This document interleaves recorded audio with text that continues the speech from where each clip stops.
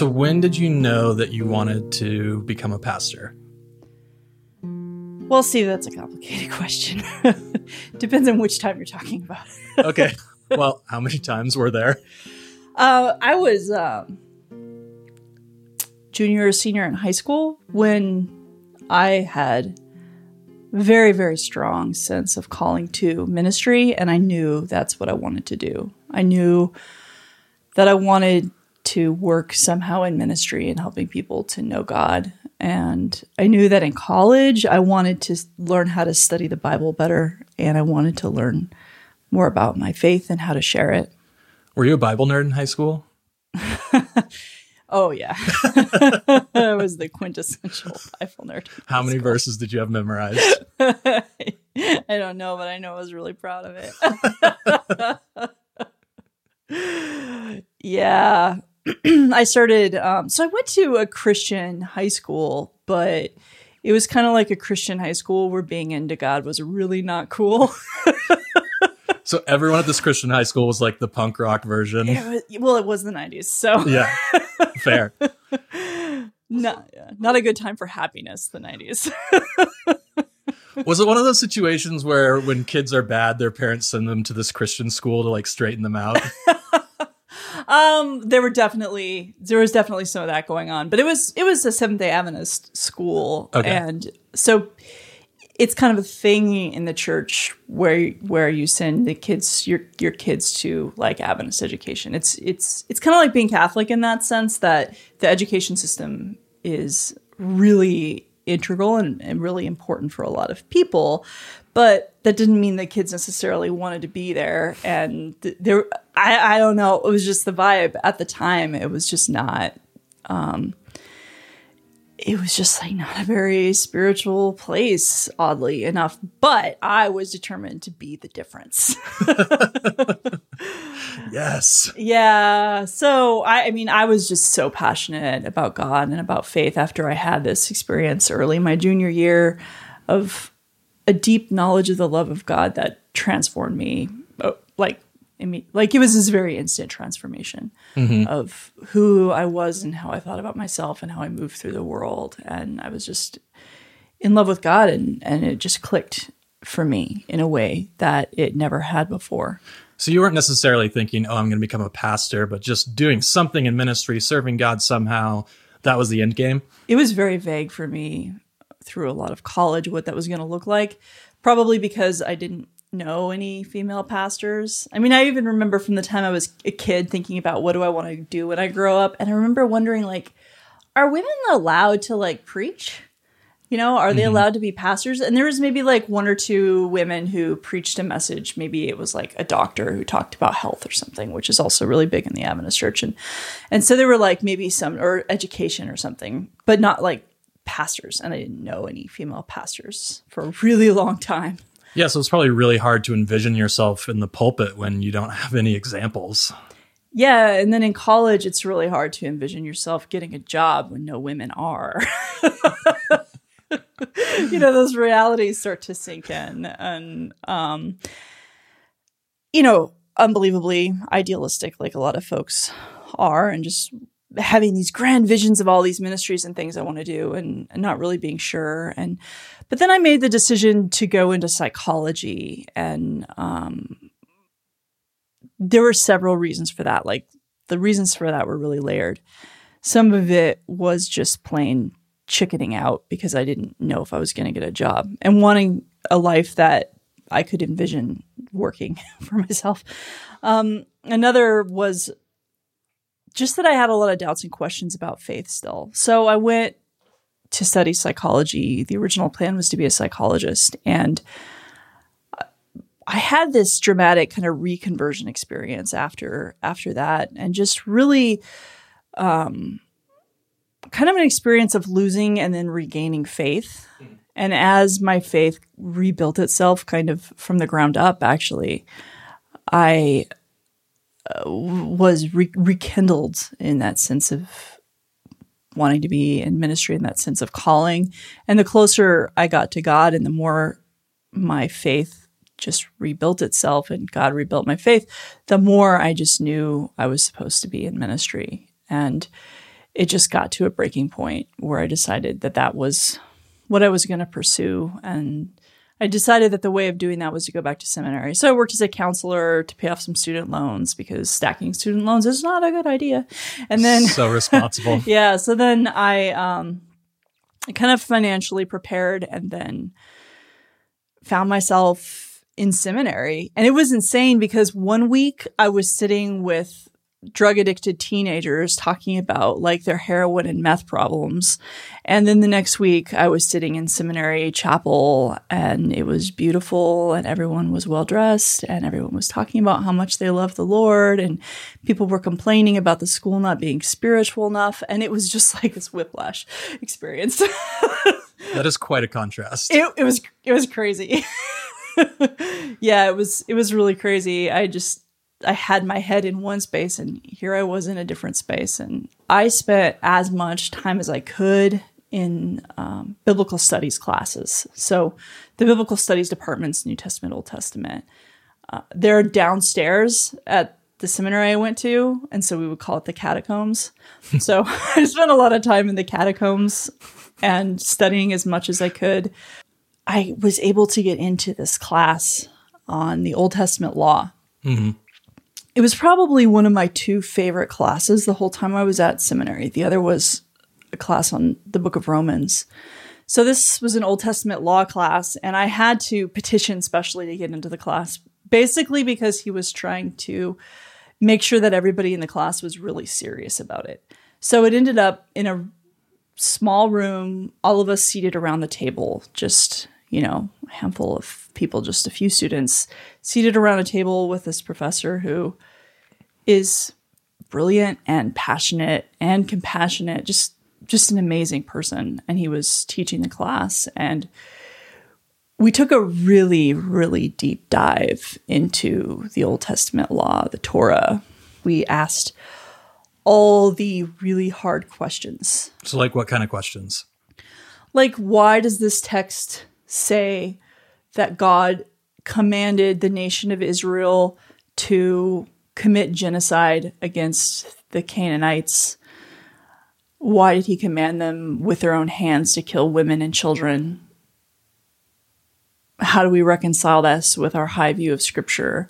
What about slavery in the Old Testament and the New Testament? But it was more focused on the Old Testament in that particular class. But what about slavery? What about the treatment of women as if they weren't like legally independent humans? Things like that. Yeah. We really asked those questions. Like those are the things that so many Christians grapple with or ignore, one of the two, because those are tough texts to try and understand. Yeah, just from the perspective of having been a pastor and doing Bible studies with people, there's so much in the Bible that's hard to understand.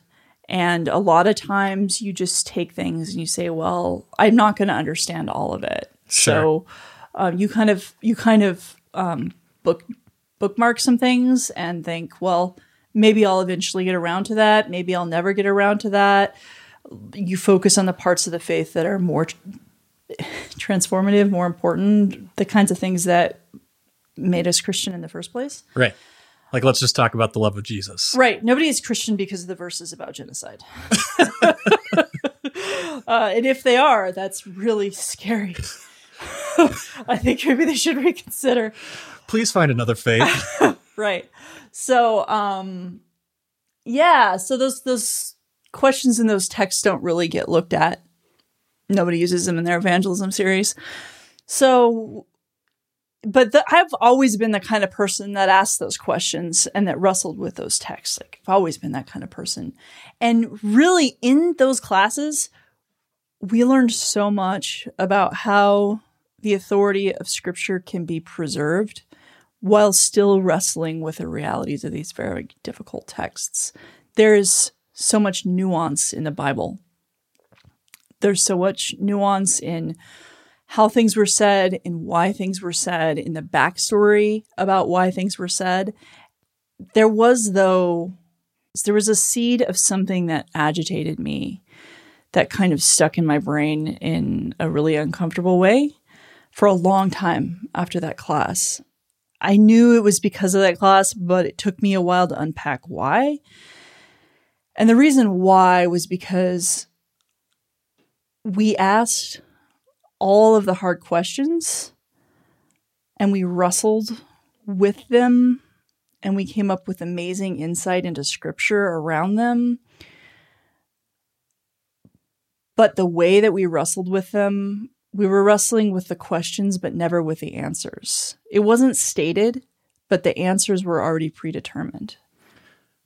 Right. Like no one in that class was ever going to be like, actually, I think genocide is okay and God ordains it. Exactly.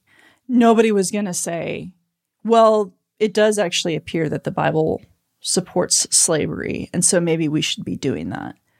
We were trying to reconcile, how do we get our ethics from scripture when in reality we know that there's some parts of scripture that no matter what it said, we wouldn't believe that that was okay. Can you imagine people today just setting up an honest debate and being like, actually, we're not so sure about this slavery thing. We need to go back to the Bible. We're going to have arguments from both sides here. Like, that's just not a conversation that would ever happen. Right. We don't go say, let's go look at the Bible to see what our ethics is on slavery. And this is really uncomfortable. And so this is why we don't say it. But for at least 1,600 years of church history, that was the majority position. Yeah. And even in our own country, you go back 150 and 200 years, like this was not a clear-cut issue. I'm being really generous saying 1,600 years. I know. It's more like 17 or 18. They were having substantive debates in this country about whether we should allow slavery or not. And there were people, like a good number of Christians, saying that to free the slaves would be to undermine the entire authority of Scripture, and saying that like the whole church would fall apart if we did this. That was a real conversation we were having in this country. That was one of the most common arguments in support of continuing the system of slavery, was that we will undermine the entire foundation of Scripture. Now, we can set that debate to the side for a moment, because I'm sure that there's lots of things that maybe are popping into our listeners' heads about why they were wrong scripturally on that. But the main point is that we today have not gotten our ethics of Scripture from doing a really careful Bible study to make sure it's what the Bible says. And I actually believe that ultimately that is biblical.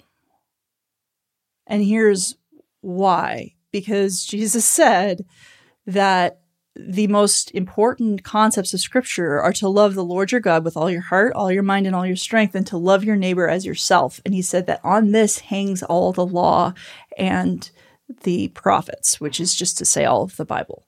So it's actually a scriptural thing to say slavery is inhumane and evil and morally evil because of what it does to people.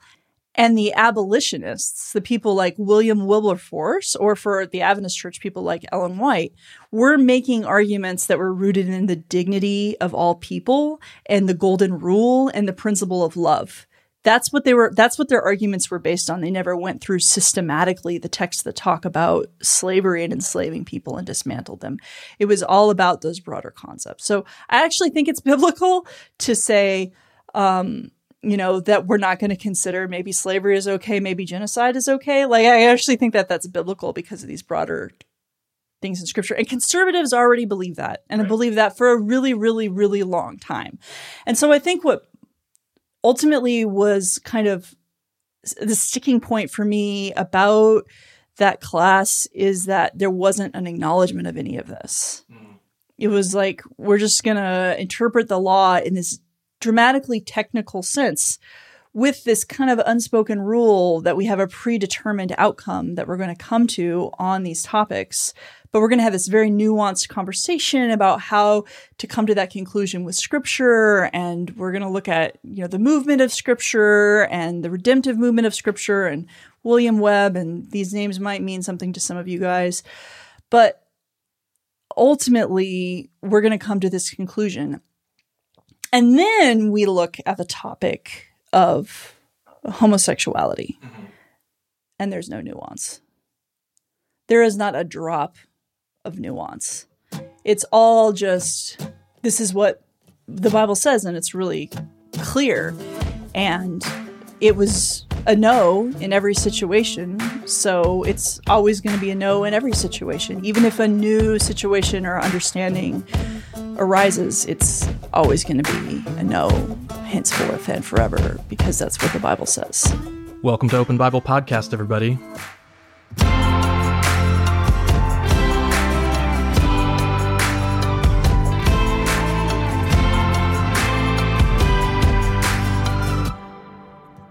If you're a Christian and you don't think people should own other people, or that women and children shouldn't be slaughtered wholesale, no matter what, guess what? You already have a nuanced view of the Bible.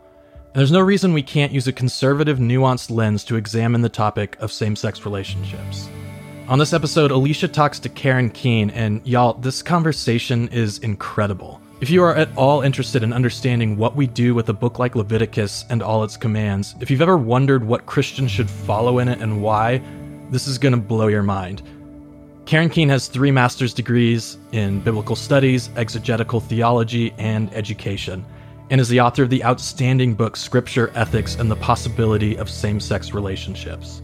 We start this conversation talking about something called the deliberative process. What is the deliberative process? Okay, so imagine this. A car flies by a cop going 20 miles per hour over the speed limit. The cop turns her lights on and pulls him over. My question to you is this. What should she do? Give him a ticket? Arrest him? The letter of the law states that he should be given a ticket, and at least where I live, she has the right to make an arrest. So, does it change your answer if I tell you his pregnant wife is with him, on the verge of giving birth, and they're on their way to the hospital? Does it change your answer if he's drunk and driving through a school zone? Does it change your answer if there's another guy in the back seat holding a gun to his head? You get the point. We all hope that the way the law is applied isn't fixed in stone. Even though a society needs rules to function, we all understand that there are circumstances where in order to do the right thing, sometimes laws must be broken. And sometimes we reach a point where we have to modify or abolish laws that violate our moral principles, like the slavery laws in the United States we were talking about earlier. What's amazing is you see the same thing happening within the pages of the Bible itself, with authors modifying previously given commands. And we see Jesus himself doing it repeatedly, applying fresh context and information in how he handles biblical law, what they referred to as the Torah. This is called the deliberative process. When it comes to same-sex relationships, sometimes you'll hear Christians say something to the effect of, here it is, Leviticus 18:22, you shall not lie with a male as with a woman, it is an abomination. Your argument isn't with me, it's with God. Now, when they say that, what I hear is someone trying to shut the conversation down. I'm right, you're wrong, the end. The problem is that isn't how the Hebrew people, including Jesus, approached the law in the Old Testament. Jesus saw the law as a conversation starter, not a conversation ender. And we should too. So let's start the conversation. A quick note before we dive in. This interview at times gets a little technical, and depending on how familiar you are with the Bible, there may be a moment or two where you feel a little lost. But don't let that scare you off from listening. I know from the feedback we've been getting that we have a really diverse audience, from pretty conservative to folks who are more progressive in faith like me, and everywhere in between. What I love about Karen's scholarship is that she demonstrates how you can be someone who approaches Scripture with a more conservative lens and be affirming of same-sex relationships. But no matter where you fall on the faith spectrum, I think you're going to learn a ton in this interview. All right, here's Karen talking about the deliberative process. In the book of Deuteronomy, we see that the author of Deuteronomy is reading and engaging with what had been said in Exodus. And the author updates the slavery law. And he updates it such that he now overturns the prohibition in Exodus about freeing female slaves, and he now says the female slave shall also go free after 6 years, along with the male slave. And the point of both of these slavery texts, is about slave rights, how you're supposed to treat your slave. So you can't just keep a male slave indefinitely. The initial slavery law was maybe concerned that the female, if she went free, wouldn't have the resources to survive. But in Deuteronomy, we see that the author is saying, not only do you have to free both of them, but you need to provide for them. You need to give them provision so that they can start their life over again. It's a more progressive slave rights law. And so we see that deliberative process happening where a law is changed to make it more progressive, specifically in relation to human need. Human need being a thing that we see in other deliberative processes that happen in the scriptural text. So we also see a deliberative process around how Gentiles should be incorporated into the faith of Christ and being Christ followers. Gentiles were always included. This was not a new thing. In the Old Testament time, foreigners could come and be incorporated. They just had to begin following the Israelite practices and laws. So we see Rahab, who was a Canaanite, becomes enfolded into the Israelite community. She becomes essentially an Israelite and is, King David comes from her line. So the idea of Gentile inclusion was not a new Christian thing. It was always a possibility within the Jewish community that Gentiles could be included.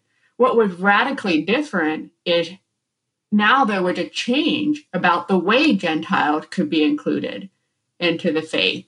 And the church deliberated and decided that Gentiles would not have to follow the same Mosaic laws. They would only have to refrain from a few things, such as not eating animals that had been strangled or consuming blood, that sort of thing. So we see deliberation happening by the biblical authors who are writing scripture, and we also see deliberation being described. So the experience of the early church leaders coming together and wrestling with something that hasn't been articulated in scripture previously. Yeah, and even at times in that wrestling with hasn't been articulated, a human need that hasn't been articulated, actually coming to see the law itself a bit differently. Is that what you're saying? Yeah, I think it's a new situation that may come up that need to be worked out. So with the Deuteronomist who is paying attention to slave rights, I don't know that it was so much of a new situation per se, as much as a new awareness and appreciation of, what we can do better to care for and to care for slaves. And so that wasn't necessarily a new situation. It was a new awareness that we can do better. We can do even more with the original intent. We can go beyond the original intent to enhance it, which was the goal of that was to protect slave rights. So how can we do that even more? Let's enhance it. And then you have situations that are new. So that's what we see with the advent of Christianity and what did it mean to follow the Messiah, Jesus, and concepts around the law shifting and affecting the way Gentiles would be included. We see this also with Paul when he is wrestling with divorce. He had a new situation come up where people who were converting to Christianity were married to non-believers. Christianity is beginning to spread. You're having people converting, and all of a sudden you have these mixed faith marriages, and that is creating conflict and, in some cases, a spouse abandoning the Christian spouse. And so, okay, we have this new situation. How are we going to handle this? And Paul goes beyond what Jesus said to say, okay, you know what? There's another situation here where not just infidelity can release somebody from marriage, but if abandonment can release somebody. So that would be another example of where a new situation arises involving human need, and how do we best care for people in a difficult marital situation, or how do we best care for slaves? Yeah, you've brought up now several excellent examples of us being able to observe this actually happening in Scripture. I'm imagining that for a lot of folks, this just sounds like, why can't we just now change everything because we don't like it? Like, why can't we just say, oh, that doesn't really suit the way I want to live my life.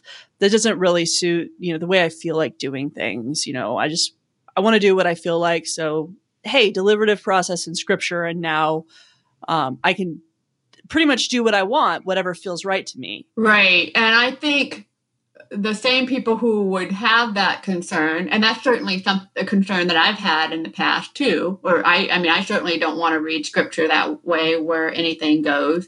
So, but there is a certain subjectivity to what Paul did, or what the early church leaders did as they were wrestling with Gentile inclusion. There was a sense of stepping out. So I guess I would ask those same individuals whether there's not just some discomfort with the idea of subjectivity in general. If there's too much of a reliance on, I can only do what's on the printed page. But obviously there are guardrails and there are parameters. It's not you can just interpret Scripture however you want to. It's looking at how did the biblical authors engage the deliberative process and in what context. And so human need would be one. The original slavery law was concerned for slave rights. So how can we do this even better? How can we care for slaves even better? Or with Paul and divorce, how do we care for the individuals in a really tragic, difficult situation? So human need, where there's some kind of difficulty, would be one guardrail for, it's not a deliberative process that is self-centered and pleasure-focused. It's a deliberative process based on what is providing well-being and care for people.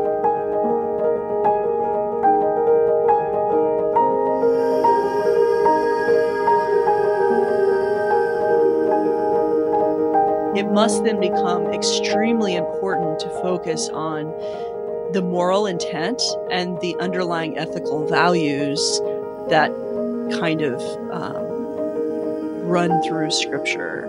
Yeah. And this is not a foreign concept to conservative Christians. Conservative Christians already engage in this deliberative process.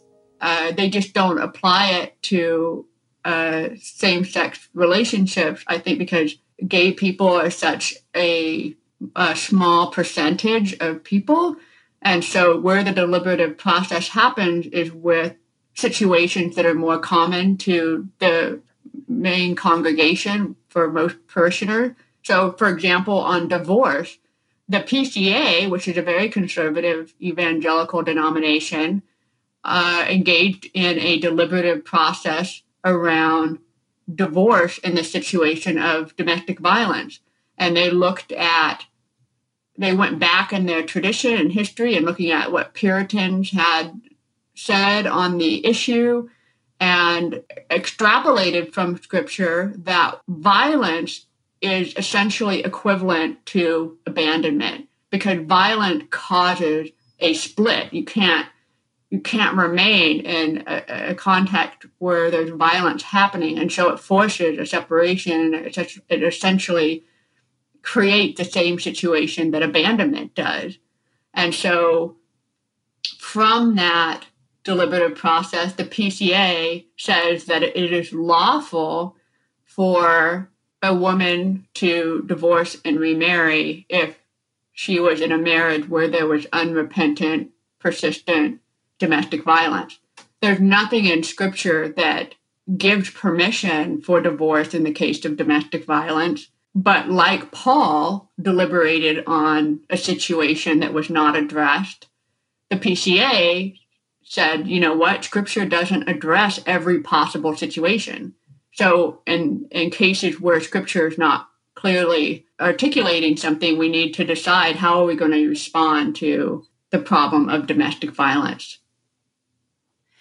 I think one of the interesting things about that point that you bring up about domestic violence as well is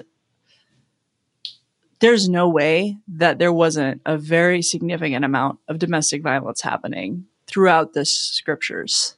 Like, there's no doubt many of the systems were very patriarchal. There was no recourse for a woman who was being abused. There was nothing that she could do. And the men had no accountability and quite a bit of power for pretty much every, for the vast majority, if not all of the scriptures. So there's no way domestic violence wasn't happening. And yet it wasn't mentioned as a moral issue in scripture. And so as the PCA comes back, they're not looking at a new situation. They're looking at what you were saying, a new awareness. A new awareness, exactly. Yeah. I think that's a significant distinction. I really appreciate you making it. And I think this gets at kind of a question that a lot of people have as well, is they say, what about texts where there isn't a deliberative process, like when it comes to an issue like homosexuality? Like, what about texts when there is no deliberative process? How do we justify deliberating on a topic like that? Yeah, good question. There are two parts to what you're asking, I think. So let me answer first. What do we do about the fact that we're not authors of scripture? And so we see them engaging in a deliberative process. Does that apply to us also? I just want to point out that the people who were debating about the Gentile inclusion and working that out, not all of the participants were writers of scripture, and yet they were part of that process. But there's a really good example in Mark 2:25-26, where Jesus is talking to the Pharisees. The Pharisees had been upset that the disciples were plucking grain on the Sabbath to eat because they were hungry. And Jesus says to the Pharisees, have you not read? So he's appealing to their hermeneutics. He's appealing to the fact that they're reading scripture. He knows that they've read this particular text that he's about to refer to in the Old Testament regarding King David. He says, haven't you read about King David, who ate the forbidden holy bread that he was not permitted to eat, he and his men, because they were hungry? He's saying to these Pharisees who were not biblical authors and wouldn't become biblical authors, he's saying to them, look, this is how you do hermeneutics. This is how you interpret the text. This is how you use it and apply it. So he's teaching them to be readers and appliers to the text. And in the process, he's teaching us. So Jesus is not just speaking to the Pharisees, Jesus is speaking to us. As you're reading scripture, pay attention to these principles that are in it. And the principle is that, yeah, David broke the law. Jesus specifically said, yes, David broke the law. But you know what? He was hungry. The fact that he was hungry was sufficient ground for engaging in a deliberative process around that particular law. And he's suggesting the same with the disciples. He's saying to the Pharisees, look, yeah, the scriptures say you're not supposed to glean on the Sabbath, but the disciples are hungry. And he says the Sabbath was made for man, not man for the Sabbath. The whole point of the law, not just the Sabbath law, but the whole point of all of the law is for human benefit, to benefit the well-being of human beings. The law is not just some arbitrary thing that we're just supposed to blindly follow. The whole purpose of it is to give us some guidance for how to care well for each other. So that doesn't automatically mean hey, anything that we want is okay. There's still that process that has to take place, and it's not a light and easy process. So could you help us understand? I want to look at a couple verses in particular. Could you help us understand how you might apply that deliberative process to the text of Leviticus 18:22 and Leviticus 20:13, where it says, "A man shall not lie with man as a woman." Both of those texts say more or less that same thing. Could you apply that deliberative process to those texts for us? Give us some ideas of what that might look like. Yeah, I think the first place to start with any text is to just do basic sound exegesis. So it's looking at the literary context and the historical context. So we notice right away that in that passage, it's referring to male-male sexual relations. It's not referring to female. There's no prohibition against female same-sex relations in the Old Testament. So my seminary professor on that point would say a lot of the laws were presented as if to the male, but it was like aphoristic. It was a saying. So referring to a man could also refer out to a woman as well, by implication. Like the Ten Commandments were addressed to the masculine. Right. But it was meant to be. Right. I think that's true. That's true. There's a couple of things. Just because it's addressed to the male doesn't mean that the laws were equivalent for men and women. Often women are treated differently under law than males. So we shouldn't automatically assume that it being directed to males automatically applies to females. I think we have to look at context. But the reason that I don't think that this is purely a patricentric articulation here is because in this very same passage, it does single out women. It specifically says women should not engage in bestiality. Women should not lie with with an animal.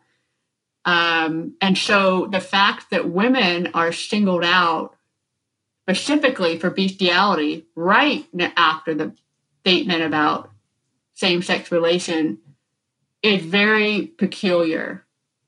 So why are women singled out there, but they're not mentioned? And I personally think that it's because in the Israelite mind, sex involved penetration. And hypothetically in bestiality, in their imagination, could possibly involve penetration. But female-female relations, how could that actually be sex? There's some rabbinic interpretations that coincide perfectly with what you're saying right now. Yeah. So, in the rabbinic tradition, a woman who engages in same-sex relations is still considered a virgin. It was considered to be obscene, but she was still considered to be a virgin, and so she could still marry a priest as a result, but because priests were not supposed to marry someone who wasn't a virgin. So you see there's some precedence in Jewish thought that female-female sex is not really sex. And I think that's what we see in the Israelite passage in Leviticus as well, which is why women are mentioned for bestiality, but they're not mentioned for same-sex relations. And so... Great. Thank you. Yeah. Thank you for going down that rabbit hole with me. So now let's get on to the rest of what you wanted to mention about Leviticus 18 and 20. Yeah, so there's context, and so we have to notice, that's interesting that it's directed primarily toward men. What did that tell us about how they understood sex and the reason for the law, which is what we're getting at, right? We're trying to figure out what is the reason for why this law is there in the first place. And they're particularly preoccupied with what men are doing. And in that culture, procreation was incredibly important. You're supposed to be fruitful and multiply and not engage in any kind of activity that would be non-procreative. In that culture, men were considered to be the force for procreation. Women were basically understood to be a receptacle. So the procreative potential resided in male ejaculation. And so there's a fixation on men and what men are doing with their bodies, particularly because this law probably has something to do with evaluation of procreation. Also, probably gender. So don't lie with a man as with a woman. Don't make yourself like a woman in a patricentric culture where male dominance is part of what it means for men to be men. Becoming like a woman was considered to be degrading. So you have issues of patriarchal gender norms. Another thing I would notice literarily in this passage is that it's referring to what the nations do. It's not saying, some of you are doing this and you need to stop. It's saying, don't do what the nations do. Which then makes us ask, okay, what are they envisioning here? What are the nations doing? And Robert Gagnon, who is one of the most prolific traditionalist scholars, in his understanding, he thinks that it was referring to temple prostitution. And if that were the case, obviously temple prostitution is something different than what we're talking about now, which is consensual, monogamous, covenanted relationships.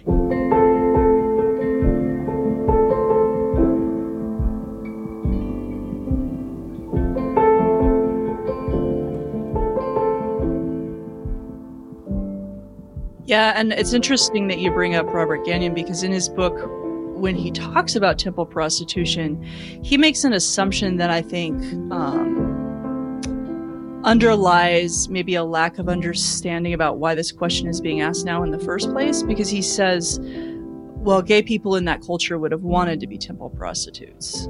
He says that in his book. Yeah, I mean, I recall reading that book as I was in the process myself of trying to understand the theology and feeling like there was a fundamental misunderstanding here of what it meant to be gay or bisexual, because it's not about just wanting as much sex as you could get with the same gender. It's about seeking and desiring a deep connection and falling in love with the same gender.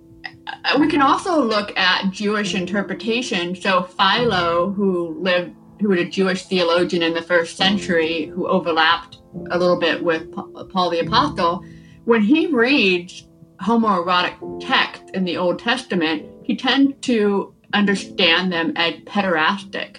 He's interpreting the text within his Greco-Roman context, where homoerotic activity manifested primarily as pederasty. So again, we're not talking about pederasty or prostitution. We're talking about covenanted familial relationships. This does raise a question for me as we're talking, and we're talking about how, you know, it's an issue sometimes with people who have traditional theology of maybe not understanding what the question is, or maybe making some false assumptions about who lesbian, gay, bisexual people are or what we want. What about us? Like, are we maybe making a false assumption here in this text? If we're going to engage in a deliberative process, how do we know that we're not making false assumptions based on what we want? And like, how do you know Leviticus 18:22 and 20:13 aren't referring to Genesis and just trying to restore God's good creation in Genesis? Mm-hmm. Yeah, and that goes back to the point of it's really, really poor exegesis to proof text verses and just pull them out of the canonical context of the Bible as a whole. We want to look at what is happening across Scripture as a whole, which is what we see with the deliberative process. When we look at, you know, how is law being utilized and what is the law for, we begin to see some broader pictures of what it means to read mandates in Scripture properly and correctly. And so we're not going to just, to answer this question about same-sex relationship, we're not going to just pluck out these two verses from Leviticus and try to create a whole theology about it. we're going to be looking at, okay, what does Scripture as a whole say? And so I would say that there's a couple of things. I want to go back to one thing you asked about, which was, what if there's something hasn't been deliberated on in Scripture? Maybe there's some tensions in Scripture around divorce. It was allowed with infidelity, so maybe that leaves some room for allowing a deliberative process. But, some would say, but we don't see this tension around same-sex relationships.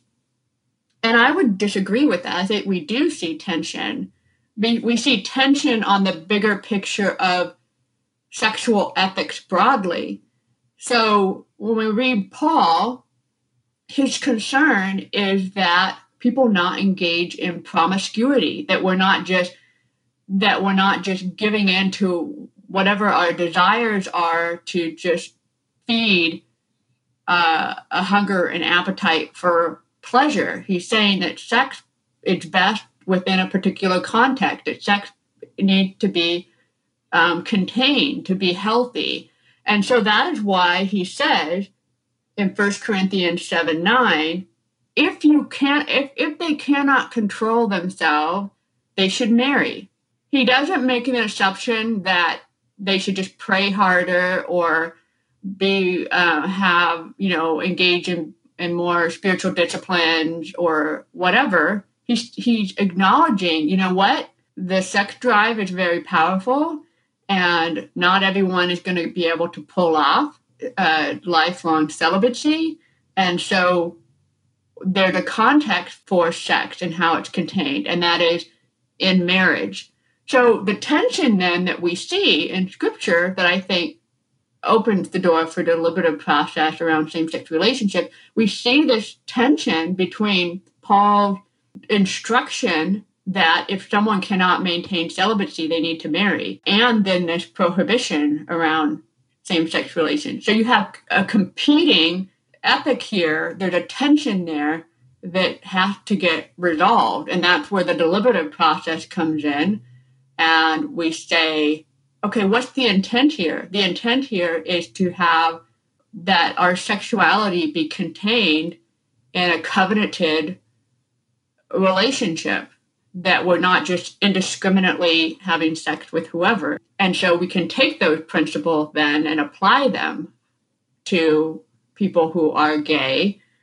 What is going to help them to healthily live out their sexuality. And in regard to the whole idea of male-female complementarity, which is what a lot of traditionalists would point to, for example, Genesis doesn't actually address the issue of sexual minorities. It doesn't address intersex people. It does not address people who are gay. And it wasn't intended to do that. And I think it's a false reading of Scripture to make it say more than it's actually saying. So I'm not negating the fact that male-female complementarity and procreation and all that is good. Of course it's good. And we also have people who are not heterosexual. We also have the sexual minorities. And so how do they fit into the biblical principles? So this is about allowing sexual minority to participate in biblical principles, allowing sexual minorities to participate in the good of covenant and the good of family. And so it's not about disregarding family or trying to bring down male and female as being good. It's we have people that don't fit that box, and so how do we incorporate them the best that we can? A huge thanks to Karen Keene for joining us on this episode. You can learn more about her work at KarenKeene.com. We've got the link in the show notes. So one final question for you to consider as we close. Do you ever come across verses in the Bible that are difficult to deal with? Perhaps about slavery, women, or war? What principles do you use to deliberate on those verses? Thanks so much for listening. Hey, if you aren't already, you should follow us on Instagram. That's where all the fun is happening. We are at Open Bible Pod on there. If you're interested in supporting our work financially, check out our website, openbiblepodcast.com. Thanks again for listening. Can't wait to talk to you soon.